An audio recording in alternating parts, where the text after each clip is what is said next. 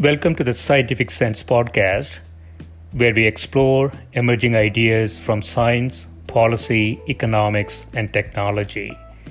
My name is Gil Eapen. We talk with world's leading academics and experts about their recent research or general areas of topical interest. Scientific Sense is an unstructured conversation with no agenda or preparation. We cover a wide variety of domains where new discoveries are made and new technologies are developed on a daily basis. We are most interested in how new ideas affect society and help educate the world how to pursue a rewarding and enjoyable life rooted in science, logic, and information. We seek knowledge without boundaries or constraints and provide unedited content of conversations with researchers and leaders who love what they do. A companion blog to this podcast can be found at scientificsense.com, and this podcast is available on over a dozen platforms and directly at scientificsense.net. If you have suggestions for topics, guests, and other ideas, please send them to info@scientificsense.com, and I can be reached at gil@eapen.info.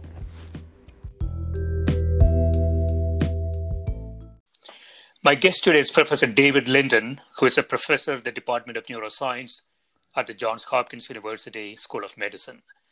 His lab has worked for many years on the cellular basis of memory storage, recovery of function after brain injury, and a few other topics. He's the author of 4 best-selling books on the biology of behavior for the general audience. His most recent book is Unique: The Science of Human Individuality. Welcome, David. Thank you for having me on. Sure, yeah. So the topic of our conversation is your most recent book that just came out, and it's about human individuality. When I think about humans, David, I see 8.3 billion people around the world. We seem to sort of micro-segmented ourselves into a variety of buckets by skin color, by language, by country. We have leaders of great democracies reminding us we are in different buckets all the time. So what do you mean by human individuality? Well, what I really mean is all the traits, physical, behavioral, emotional, cognitive, that you can describe about a person. And the way that I began to think about this is about 5 years ago, when I found myself single in midlife, and I did as people do these days, and I went to an online dating website, and I was reading the profiles, trying to find a woman who I might want to have a conversation with, and it worked out very well. I met a woman who became my wife. She's wonderful, so there was a happy ending. But the nerdy side of me was reading the lists of traits that people have there that they use to describe themselves and wondering how they come about. So, some woman might say, well, I'm 5'11" and I'm bisexual and I have a Boston accent and I like bitter beer, but I don't like white chocolate. And, I tend to be a risk taker. And so I started thinking, well, gosh, how do these traits that make her an individual come about? So that's how it all got started. Okay. And so we'll get into the book in detail. When I think about sort of human individuality, let me know if this works for you. I think about, sort of hardware, operating system, and software. We are all, sort of born with some hardware. There are some genetic components there. We come with some instincts, perhaps sort of an operating system that runs from right from the beginning, and then we start to put applications on top of it, and ultimately that computer is really a combination of all of these things, right? That is how the computer behaves. Is that a good analogy for humans? No, not at all. Okay. It isn't, because by your analogy, the hardware would be changed as a result of experience too. In other words, your genome has 19,000 genes in it, approximately. But any given cell in your body at any time, maybe it's expressing 12,000 of those genes, and the genes are being turned on and off as a result of your experience. Yeah. Some of them are being turned off all the time. For example, you don't want the cells in your stomach lining to be growing hair, and you don't want the cells in your hair follicles to be secreting stomach acid. So those genes are turned off all the time. But many other genes are turned on and off as a result of your experience in the world. And by experience, I mean both social experience and also whether it's day or night, and the foods you eat and the bacteria that colonize your gut. So I think the computer analogy really fundamentally breaks down. So that is what you mean by epigenetics? Well, so epigenetics means the way in which gene expression is regulated, in which genes are turned on and off in various cells at various times. And there are some ways to turn genes off that are rather long-term, like if you want to shut off the hair-growing gene in the cells in the lining of your stomach, you might chemically add methyl groups to the DNA to do that. And then there are other ways of regulating gene expression that are more dynamic. For example, every day over the course of 24 hours, you have some genes that are highly expressed at night and some other ones that are highly expressed during the day. And they go up and down, up and down, up and down every day of your life. So there are different mechanisms to regulate gene expression when it's changing constantly. And that could be happening with the environment and your experience, right? Well, right. I think many of your listeners may have heard a term which I really dislike, which is nature versus nurture. And in my view, this term has done more damage than any other expression in the history of biology. I don't have a problem with nature as a sort of metaphorical, poetic expression to mean heredity, to mean the genetic influence. But the idea that everything that isn't heredity is nurture is just not true. Nurture means how your parents and your community raised you, or how they failed to, or how they abused you.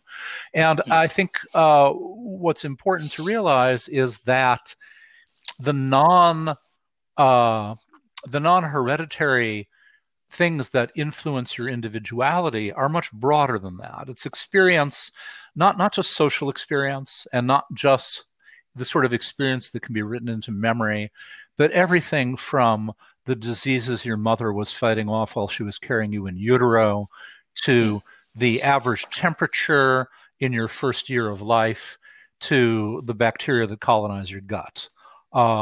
Experience, broadly considered, should replace nurture in the nature versus nurture expression.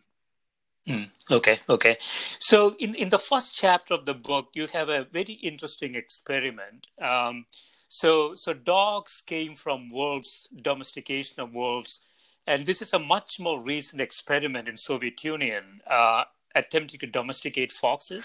Yes, that's right. This is a very interesting experiment because it's extraordinarily hard to do. It takes many tens of years, and so what they did is that foxes are grown on farms in the Soviet Union to harvest their fur for garments, and so the infrastructure already exists. But some scientists there decided, well, we want to see, can we make dog-like foxes? Can we, through a small number of generations, by picking those foxes that are the tamest and breeding them together, can we produce a dog-like fox? And so, what they did is they first looked at the foxes that were already there in the fur farm, and they tried to identify the tamest ones. And they would do things like put their gloved hand in the cage and see who didn't bite or who didn't cower. And they would take those foxes and breed them together, and then they take the offspring of them and see who are the tamest ones and breed them together. And after about 4 or 5 generations, they already started to see behavioral changes. in the foxes. And within 30 generations, they had foxes that were as loyal and as tame as any dog. Interestingly, while the only criterion they were used for this fox breeding was tameness, other traits came along as well. Curvy tails, the ability to patches of different colored fur on the face. And what some people think is what you are actually selecting for when you're selecting for tameness is the arresting of development of an early stage. So you get a sort of playful young fox in its characteristics. Interestingly, people have known for a long time that there's a domestication syndrome. So turning straight tails curly and getting patches of fur on the face, that happens not just in this fox experiment, but in all kinds of domesticated mammals. Is it purely a selection effect, David, or is it something more systematic going on? So just 5 generations already getting to the end outcome that you're looking for? Well, 5 generations didn't get you entirely to the end outcome. 5 generations got you to seeing something in the behavior that you could measure. It took 30 generations or more to really, I mean, and I wouldn't even want to say it's the end outcome, because who knows? Maybe they're still changing. This experiment is still going on. As a matter of fact, if you want to buy one of these domesticated foxes, you can send $9,000 to some people in Russia, and they'll bring it over for you. You can have one as a pet, and a few people in North America do. But no, it took longer. But still, in the scale of evolutionary time, 30 generations is not very many. So what I was getting to was, so if there is some random changes in the population, and then you're basically selecting what is good for you, are we seeing just a selection effect, or is there more sort of reinforcing effect, by spending more time with people and things like that? Well, these researchers were very careful to not interact with the foxes beyond what they had to do to select them. After that, it's not like they took the foxes that they were going to breed the next generation and cuddled them and, had them have lots of human contact. So presumably it's just a selection effect. But I think what you bring up is a really interesting point. In other words, in order for selection to work, there have to have been some slightly tame foxes in the population to breed for the very first time. In other words, if all the foxes they had available to them were completely untame, there would be no way to get started. And that's what happened with zebras, because people tried to domesticate zebras. So, for example, in certain parts of Africa, there's sleeping sickness spread by tsetse flies, and horses can get the sickness. So you can't use horses very well in these parts of Africa, but zebras are immune. So people said, well, a zebra's kind of like a horse. Let's domesticate zebras, and then we'll solve the problem. But the problem is there were no slightly tame zebras to start with to breed together, so the project failed. Right. Okay.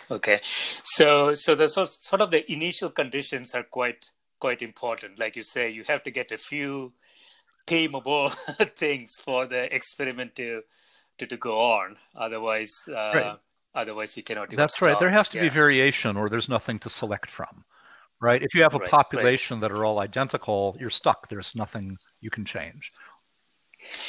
Yeah. So you have a number of very interesting studies in the book about twins and human twins, in an effort to identify, sort of the heritability part of human traits, and really experience part of human traits. You want to talk about a few of those cases? Well, sure. So we can assign heritability estimates to certain traits. There are a few traits that are 100% heritable, like whether you have wet or dry earwax, and that's produced by variation in a single gene. There are a few traits that are not heritable at all, like speech accent. But most traits are at least either physical traits like height or behavioral traits like risk-taking and novelty-seeking, have some intermediate level of heritability. And the way we make these estimates, so I'll give you an example. The estimate for the heritability of height among people in the United States is about 85%. It's one of the most heritable traits that we know. And the way that we get that number is by measuring height, both in fraternal twins and also in monozygous twins, so-called identical twins, which in a moment I'll explain aren't really identical. It's sort of a misnomer. Yeah. And then by looking at twins that were either raised together or raised apart in different households. And then there's a standard equation called Fisher's equation that you can plug these numbers into, and it will give you an estimate for heritability. But the important thing about estimates of heritability is that they're only valid for the population in which they're measured. So I said that height, for example, was 85% heritable in people in the United States, and it's about the same in other affluent countries where people get enough to eat and they're not battling infectious diseases. But if you go to rural Bolivia, for example, where there's a lot of poverty, their height is only about 50% heritable. Why? Because people can't live up to their genetic potential for height because of malnutrition, because of battling infectious diseases, sometimes because of environmental hazards in the home or in the workplace. And so a heritability estimate comes from twin studies, but it's only valuable for the population which it's measured. And then the other thing that's really important to us about twins is that if you look at monozygous twins, the ones that people call identical in common speech, if you look at them even as newborn babies, they're not really identical, right? They don't look exactly the same. They don't have the same temperament. If you talk to parents of monozygous twins, they'll tell you. And so they're different, even though they have the exact same DNA. And even though they developed in utero lying right next to each other. So how is that? How does that come about? Well, it comes about through the pseudo-random nature of development. So your DNA isn't a precise instruction for every cell in your body, where it goes, where it migrates, and what it connects to.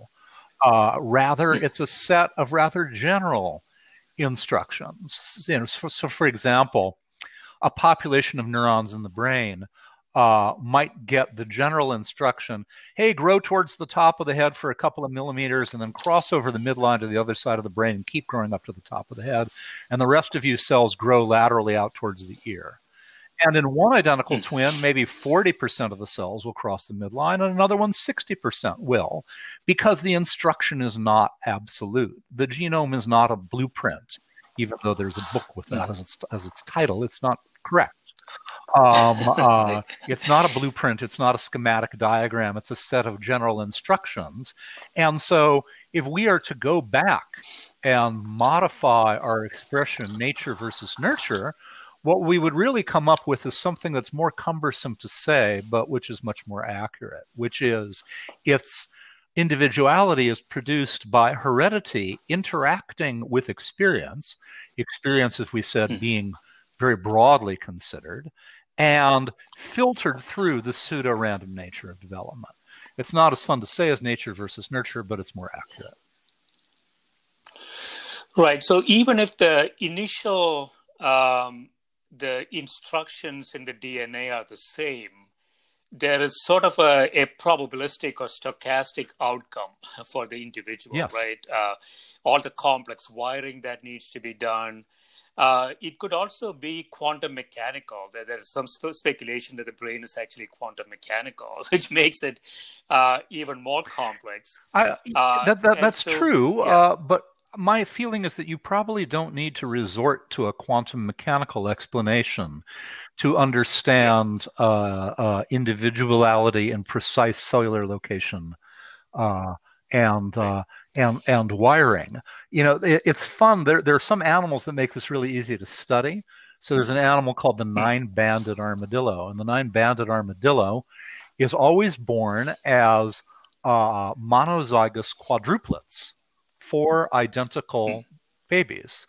And if you take the armadillos and you measure their bodies in different ways, you put them in scanners, you dissect them if you're so inclined, what you find is that at birth, one of them might have a liver that's 30% bigger than the other, and the other one, might have more neurons on this side of the brain than that side of the brain. So these kinds of developmental pseudo-random variations are important as part of what determines our individuality. Right. So we talked a bit about the nature versus nurture problem. Those terms are not the right terms, as you say. But on the experience side, you have an example here about the Japanese army invading the British Burma, and how some people sweat more than others.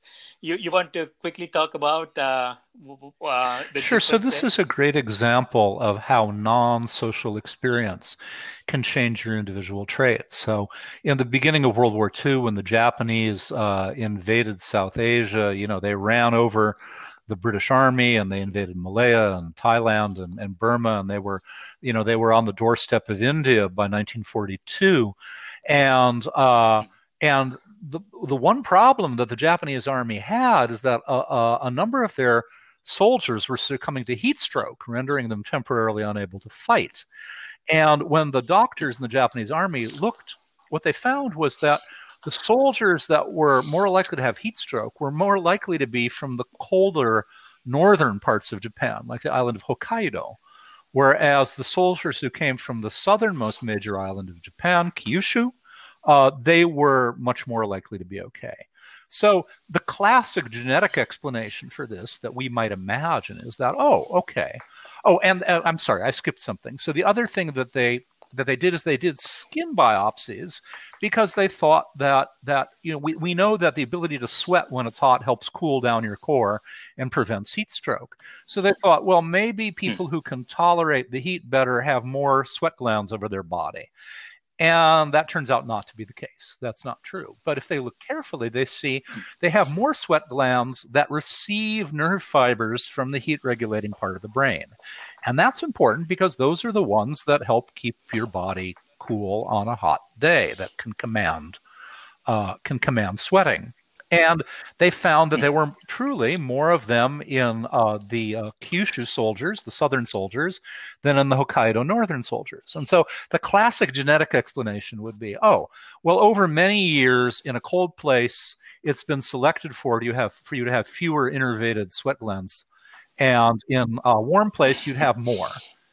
But when they looked into this carefully, they found that wasn't true at all. In other words, if you had soldiers that came from long-standing northern families, but their families moved to the south right before the soldier was born, that soldier would carry the southern sweat gland phenotype with it. In other words, large, which is good for heat tolerance, and vice versa. If you had a long-standing southern family that moved to the north and then their child was born, that child would carry the northern phenotype. And so what it means is that this isn't a genetically encoded trait at all. It's actually determined by the ambient temperature in the first year of postnatal life. So just the first year, it's remarkable that really differentiates it. You have a broader picture here. It says some diseases are significantly more prevalent in people born in particular seasons. And the variety of diseases that you indicate here, like ADHD, hypertension, asthma, and so on, and so these are statistically significant that if you're born in, let's say, fall, your chance of getting viral infections are higher? Well, so I don't have this memorized. I'm actually going to the figure in the book. Yes, that's right. And of course, the fall means the seasonal fall. So it's going to be a different time of year, whether you're in the northern or the southern hemisphere. So, atherosclerosis is more likely in spring births, as is atrial fibrillation. Acute bronchiolitis more likely with fall births, as are viral infections. So this is work that was done by Nicholas Tontinetti's lab at Columbia University Medical Center. And what's nice about it is that they just went in and looked at enormous numbers of medical records with about 1,000 different diseases as categories, and they had no preconceived ideas about the relationship between time of year of your birth and disease. They just went in randomly and they said, like, what is it going to turn out to be? And they did this for specifically for people in New York City, but it has since been replicated in a number of other places in the world. And the interesting thing is that it's only a handful of the diseases that have these seasonal, they have, so of 1,688 conditions, only 55 were significantly influenced by birth month. So that's a small fraction, but of that small fraction, it's important. And, we don't always know the reason, right? You can make up stories about environmental allergens, for example, or temperature, but in many cases, we don't honestly know. We only know the epidemiological correlation. Yeah, I grew up in India, and astrology, there is a big connection between your birth date and what's going to happen to you in many religions, in cultures there. I was wondering also, David, do we have any data on the COVID mortality against birth month? No. No. There is some data for COVID, the incidence of COVID in time of year that's just starting to come out now, with an increased incidence in winter, as similar to what happens with influenza. I think, to me, the more interesting question comes from has to do with pregnancy, and this is inspired by a observation of women who were pregnant during the 1918-1919 pandemic flu. Women who were pregnant over that winter, that when we follow their children, they have a fourfold higher incidence of schizophrenia. So the incidence of schizophrenia goes from about 1% up to about 4%. And that's a very large effect. Even though the expression autism really wasn't prevalent at that time, we now know that the same is true for autism.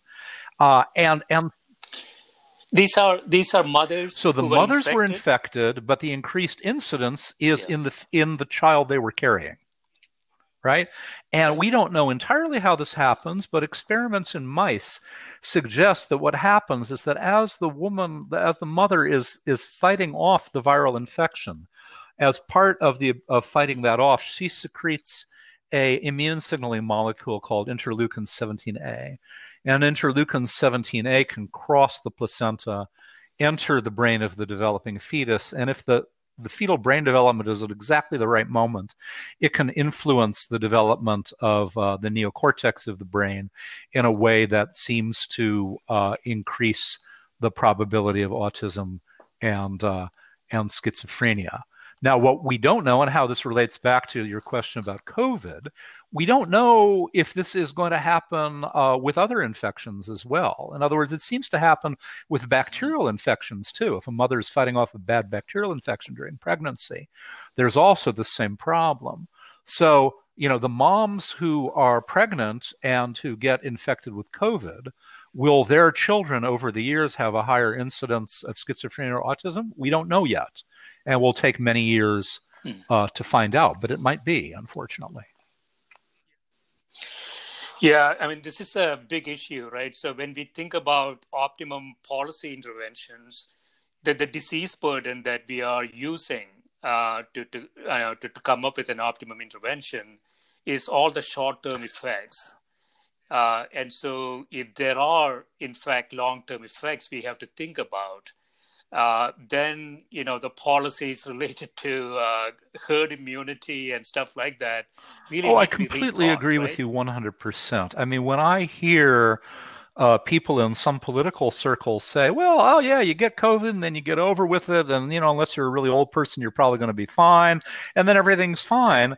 That's just so not true. We now know that there's a significant population of people that for which COVID infection produce a long-lasting, complicated syndrome with all kinds of unpleasant and poorly understood effects on multiple organ systems, from the heart to the brain to the liver to the immune system. And so, the idea that it's just the acute effects and if you don't die, you're all going to be fine and go back to normal, that's not true. And then, of course, when you add in a risk like the risk to developing fetuses, it only makes that strategy even worse.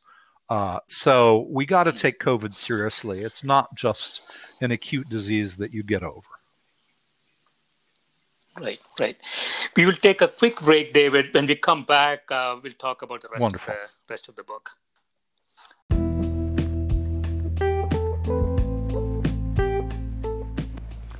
This is a Scientific Sense podcast providing unscripted conversations with leading academics and researchers on a variety of topics. If you'd like to sponsor this podcast, please reach out to info@scientificsense.com.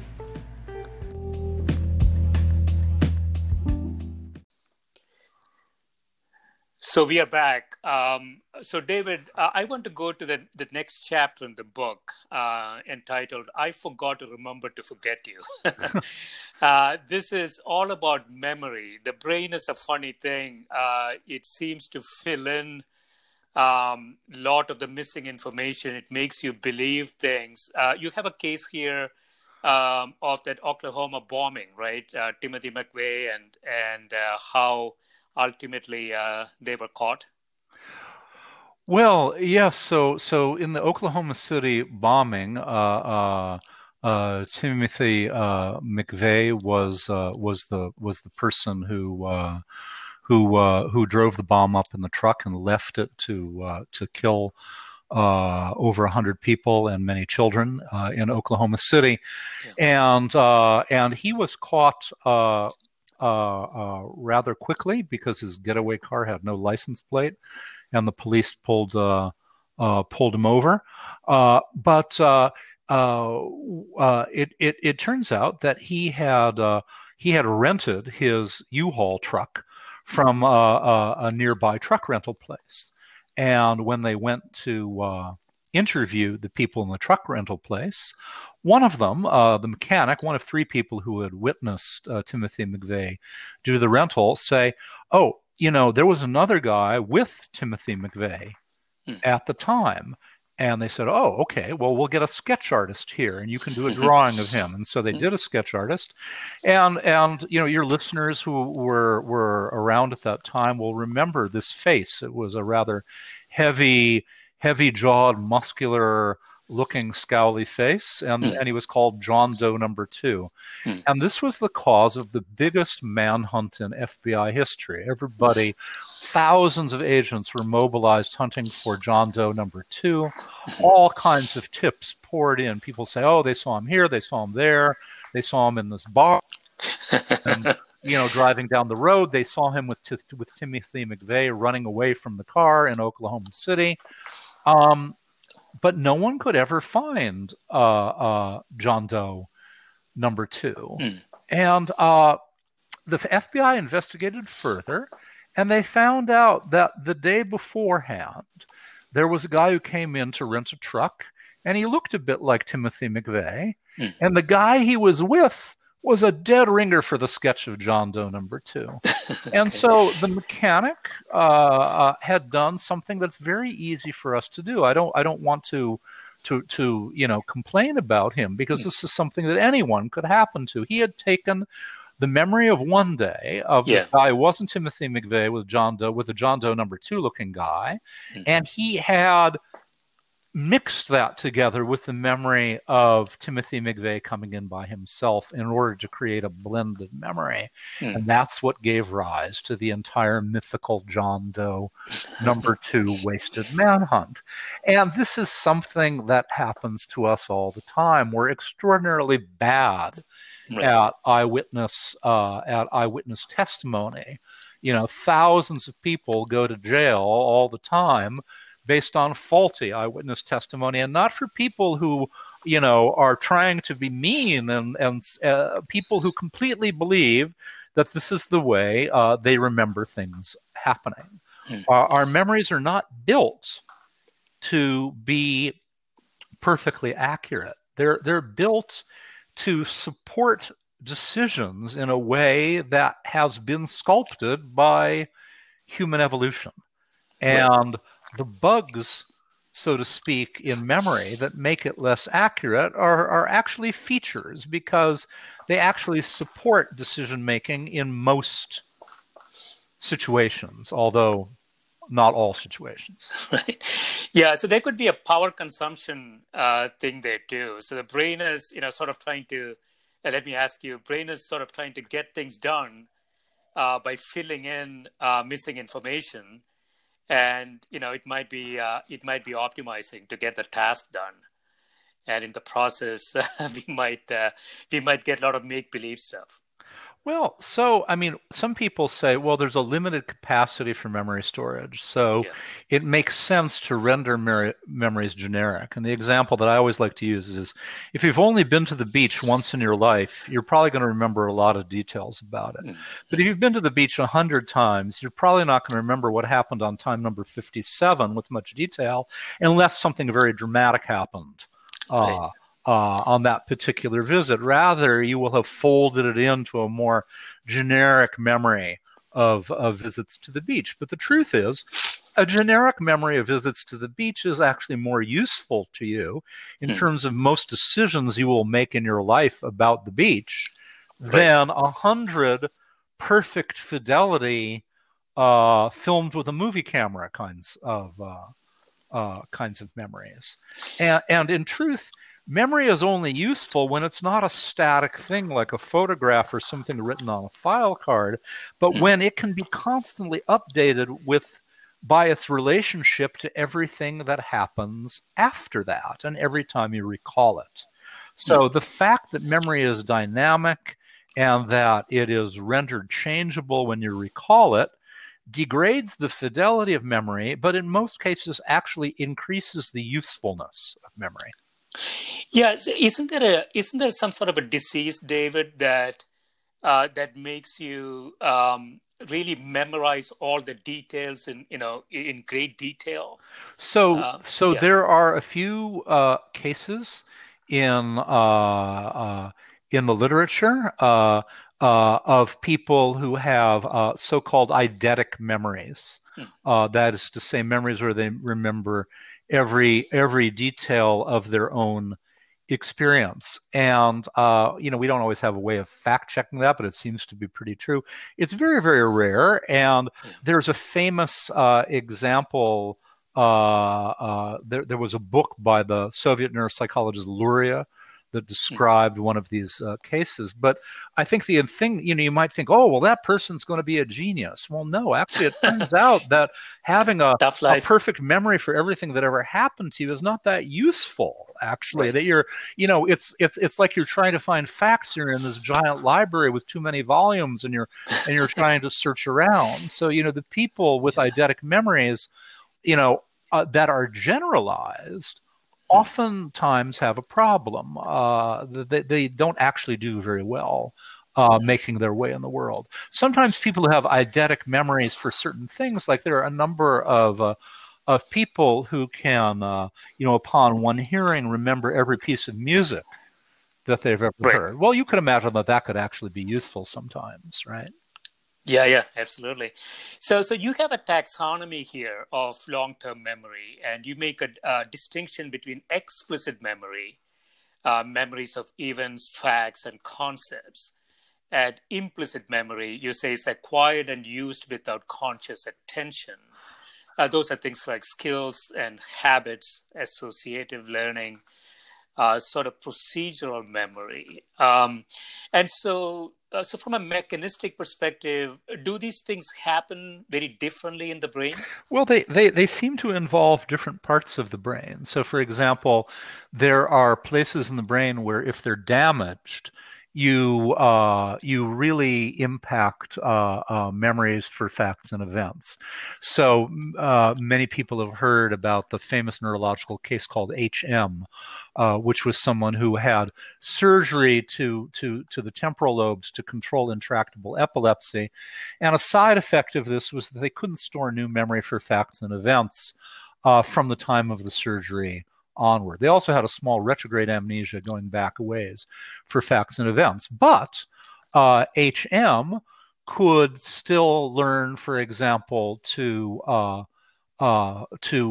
improve at a sport like ping pong or tennis.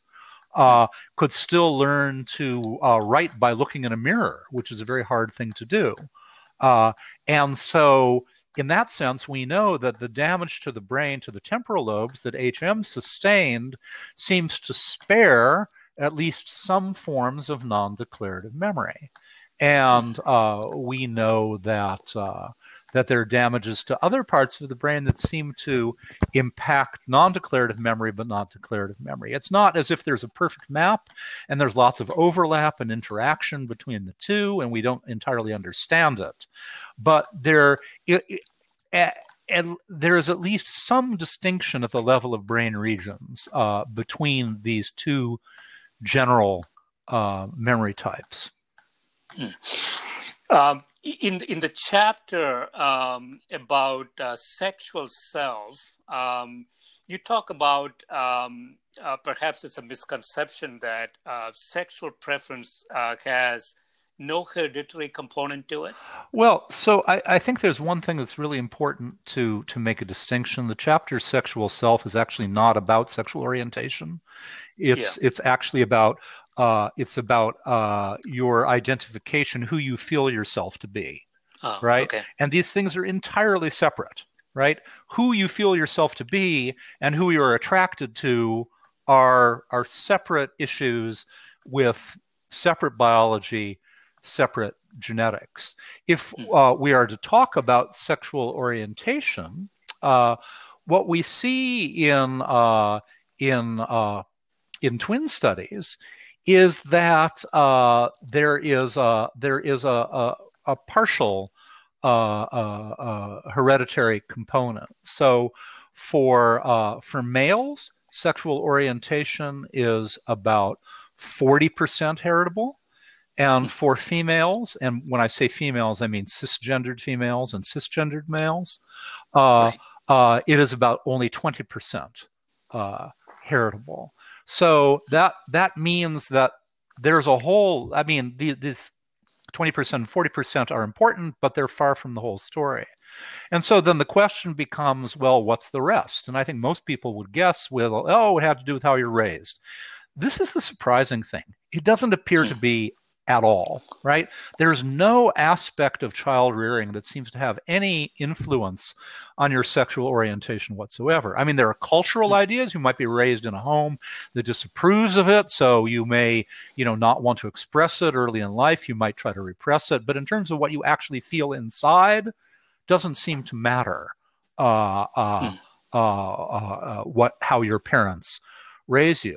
I think the important thing to realize is that there are biological factors that can impact a trait like sexual orientation that are not heritable.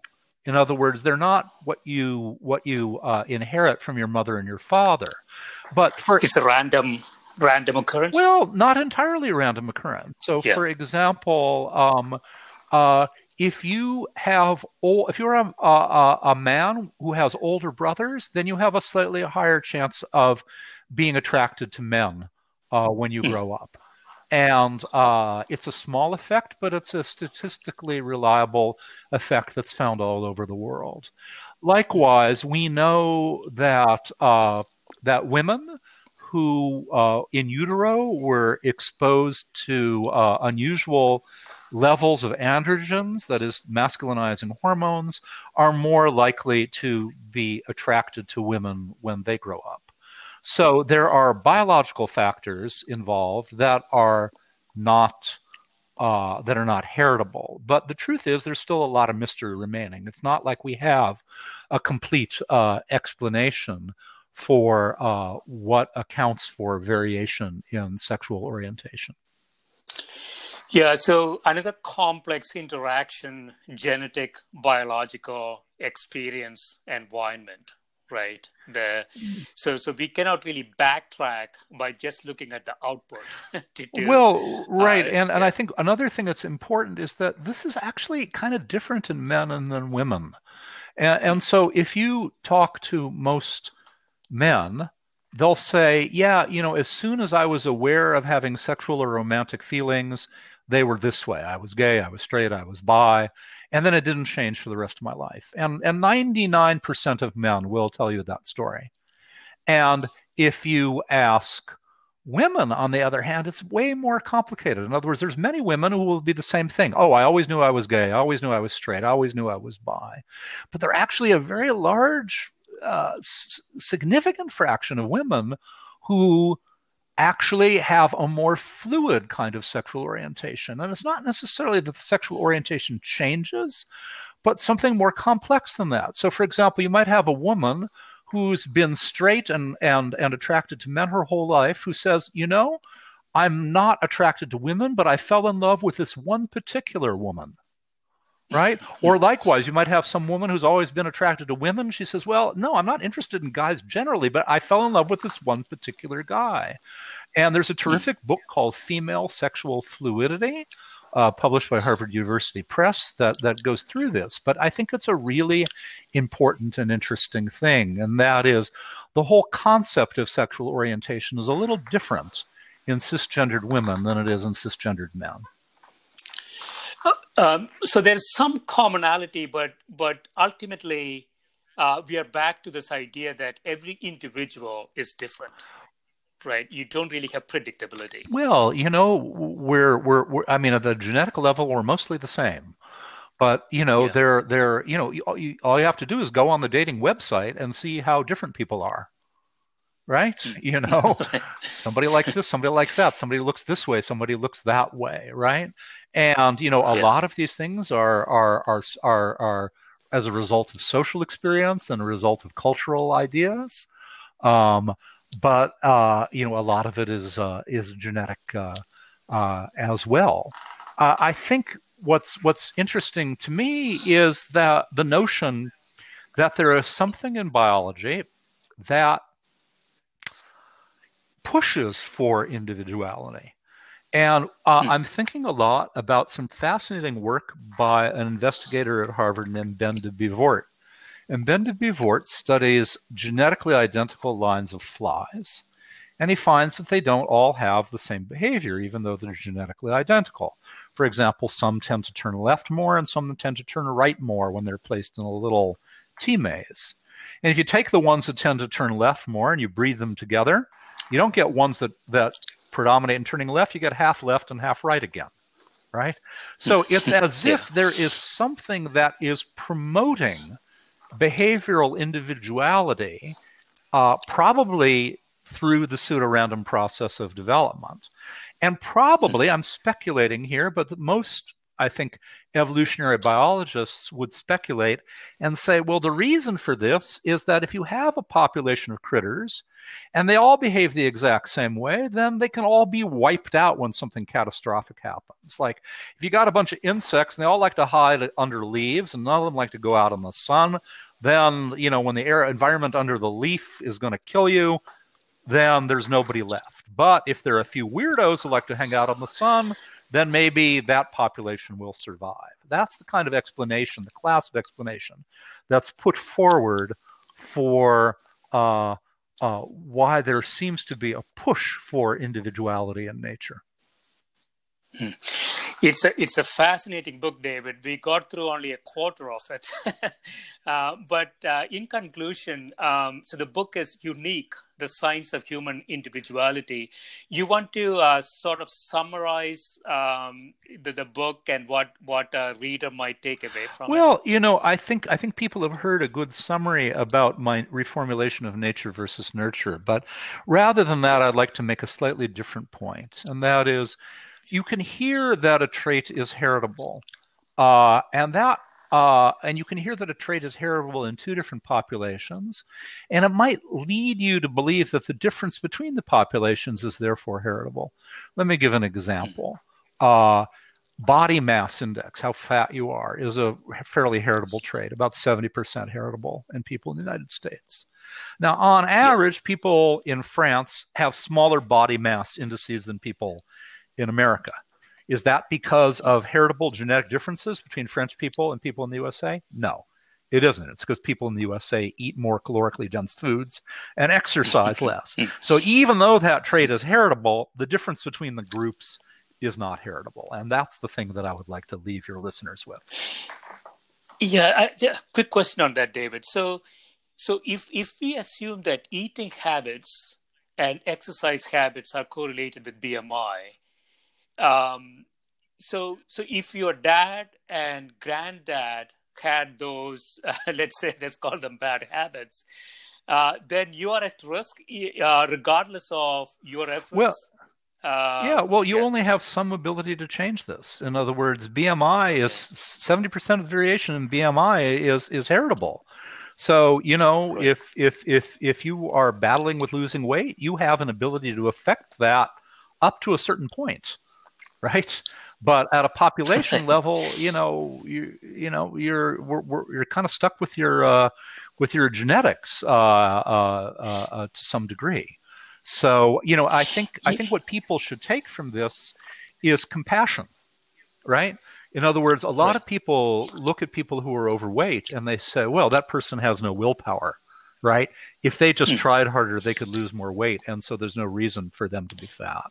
And I think if we look at the heritability of BMI, what is revealed is that, that's really not the right attitude to have. It's not biologically supportable. Yeah, I mean, it's hugely important. So 70% is a big number. And as you know, BMI is very closely related to type 2 diabetes, hypertension, expensive disease states.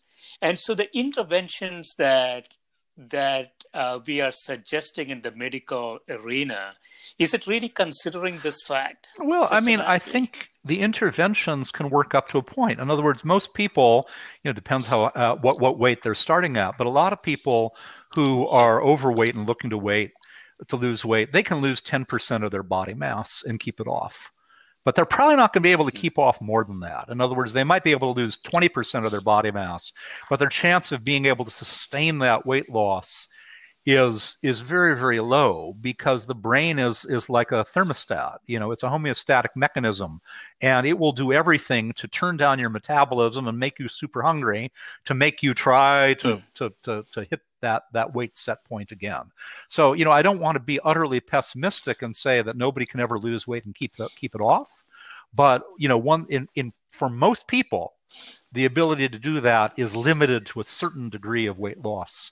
That on average for most people looking to lose weight is about 10%. Right.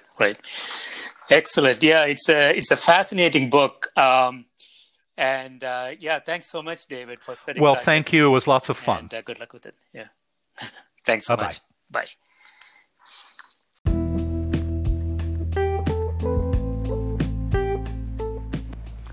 This is a Scientific Sense podcast providing unscripted conversations with leading academics and researchers on a variety of topics. If you'd like to sponsor this podcast, please reach out to info@scientificsense.com.